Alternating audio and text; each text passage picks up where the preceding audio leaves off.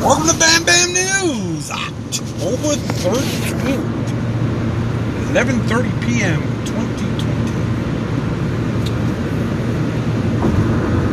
I'm going to answer some questions after I did some research. I'm going to answer some more questions on some people that have asked me questions. One I wasn't sure about, so I had to reach out to a friend of mine who was an ex-U.S. attorney, who's now just an attorney, to get an answer on something because I wasn't 100% sure of the rule. But I guess let's get into the nitty-gritty, folks. Gentleman Mike from Brooklyn, New York. Getting a lot of New Yorkers lately, even though I'm from there, so I appreciate it. Asked me the following. Do you believe that Senator Harris, who is the vice president nominee, can be president for 10 years? Meaning that if Joe Biden didn't finish out his first term, she would obviously fulfill that seat if she were the vice president, and then she could run 2 terms. Well, after reaching out, because I wasn't sure, my understanding, the law was only 8 years. That is actually still the law. So, what a lot of people don't realize is if she were to take over in year 2 of Joe Biden and was the president only for 2 years, then obviously election came, and she ran for her 4-year term, she would have 6 years. And a lot of people think she can run a second term. She's not allowed. According to the Constitution, you must be able to fulfill the duty of the President of the United States.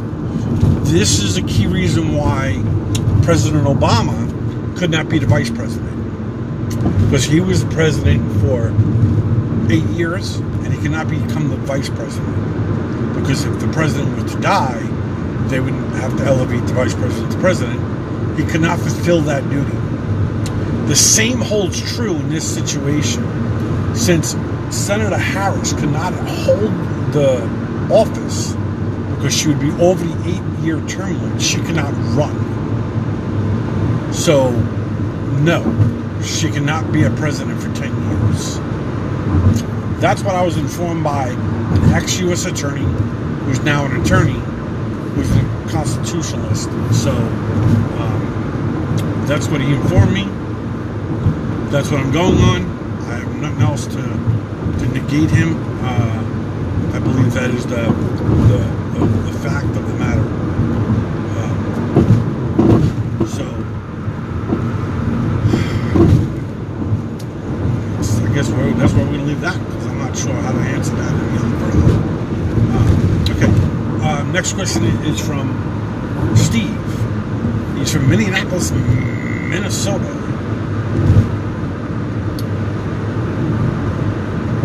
He asked me, since I did several podcasts on George Floyd, one where I criticized the officer and one where I stood by the police officers. He asked me that why don't I think there was any crime committed by the police officers? Well, let me just, if people haven't seen the body cam footage from the police department that the lawyers released, you need to watch the body cam footage. If you watch the body cam footage, you would have to come to the conclusion, as I did, that this was not a murder. That nothing about this incident was racial. Nothing. You have police officers that show up on a scene. It's a little hostile. Somebody's trying to pass money or pass a note, whatever. They approach the vehicle, and they approach the driver's side and the passenger side. The passenger guy's fiddling around, so the officer's asked to get him out. The driver starts giving problems to the officer that's standing on the driver's side. And as the officer that's on the sidewalk tries to go over, the passenger takes off. Like, a lot of people don't know this happened. The passenger of George Floyd's vehicle ran. They didn't get him. He took off. He got away. So now you have a high volatile situation. You have a person who just fled. And you have another guy that's not complying. Because he wasn't complying, folks. If you watch the police cam footage, he was not complying. He was saying he couldn't breathe, minutes before he got put into a vehicle. A lot of people don't realize he was put into a vehicle. And he was fighting to get into the vehicle. He didn't want to go in. He was resisting. He had white foam shit coming from his mouth.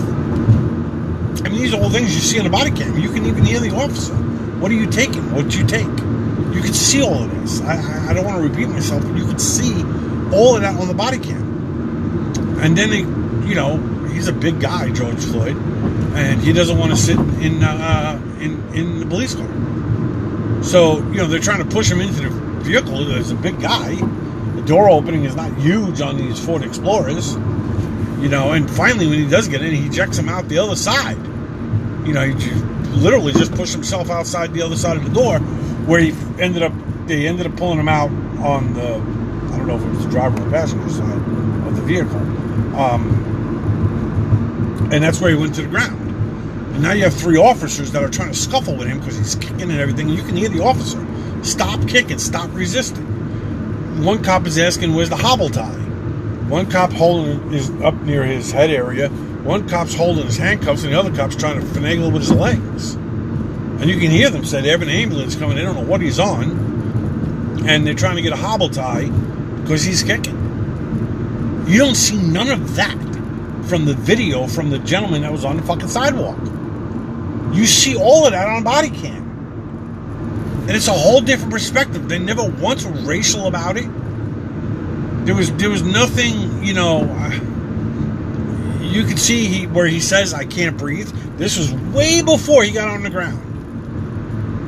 He had white foamy shit. The cop asked him what he was taking because he had foam shit coming out of his mouth. And then the autopsy report, he died of a drug overdose. Hypodelirium or whatever. Excited delirium. So that's a key factor why I don't think they, are criminals. I don't think they did anything wrong after seeing the body cam footage. Now, prior to that, I thought the cop was guilty as fuck. Seeing the only video that the whole world saw for months. Until the body cams were released. And you're like, wait a minute, I got a different perspective on things. And that's, that was my point taken on that situation. I don't know how to better explain that.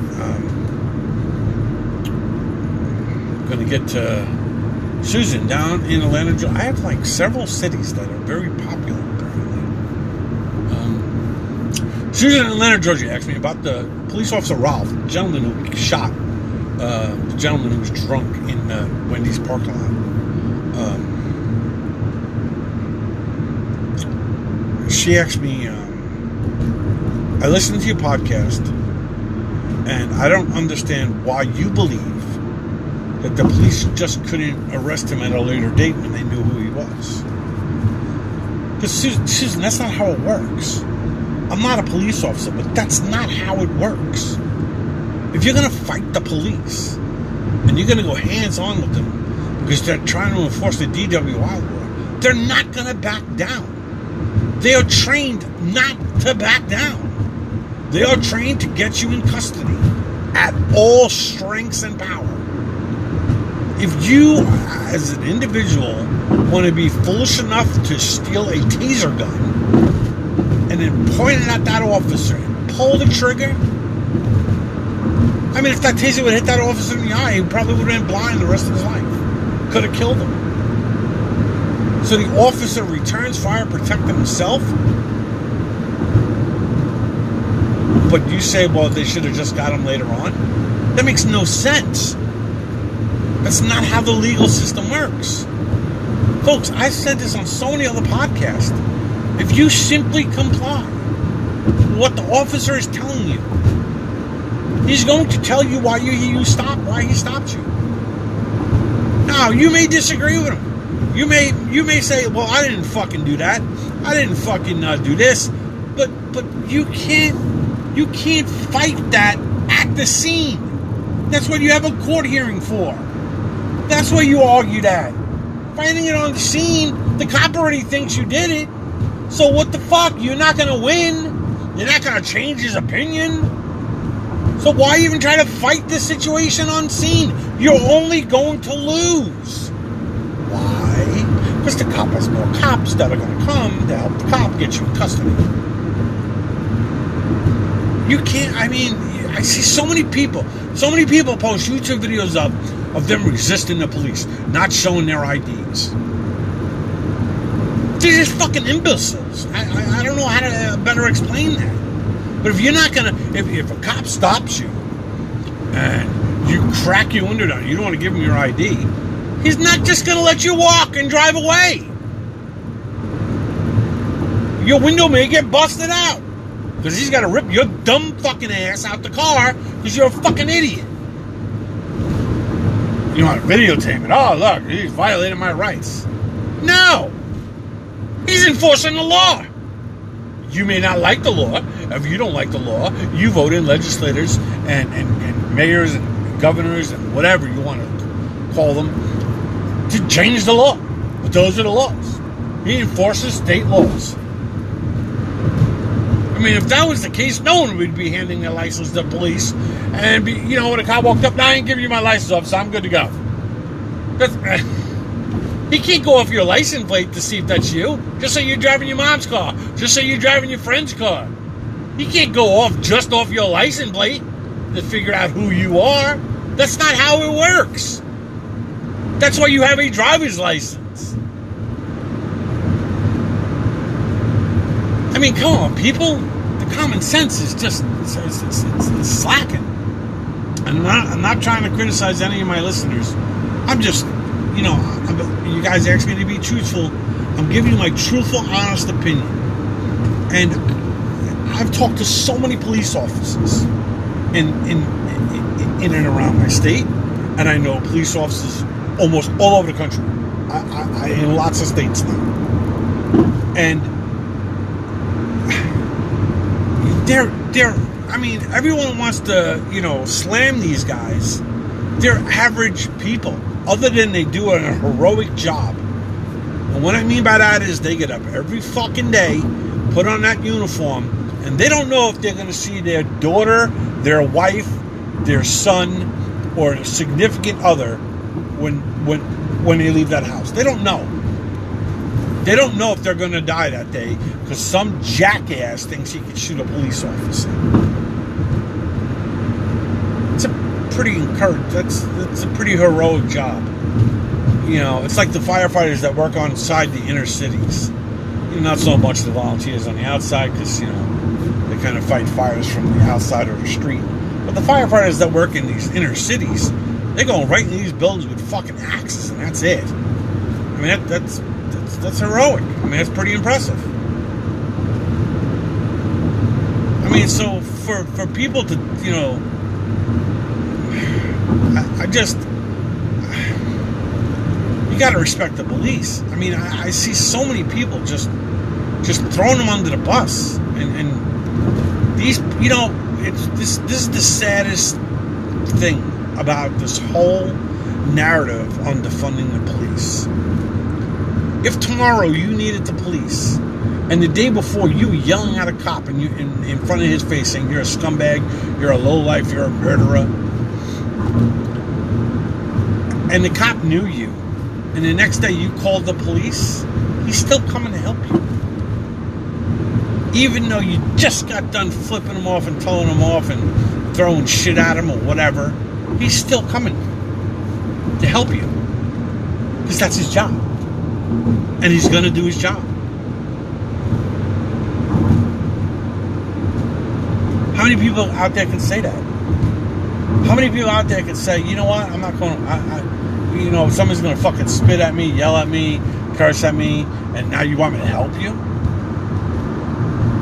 There's a lot of people that ain't going to do that. Police officers will. That's the job. That's the job they signed up for. It's a tough job. Knowing every day, in and out, half the people that look at you think you're a fucking killer and you abuse your power. I'm not saying there's not bad cops. I've never said that once. But I've always said that there's a time for that in court. If the cop does wrong, every cop I know, if they will tell you that if a cop does wrong, they want to enforce the law too. They want that cop to get in trouble too and go to jail.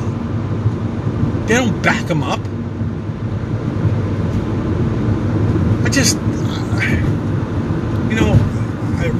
I always talk about common sense in a lot of my podcasts, and I really need common sense to come back in a big way, because common sense has been lost.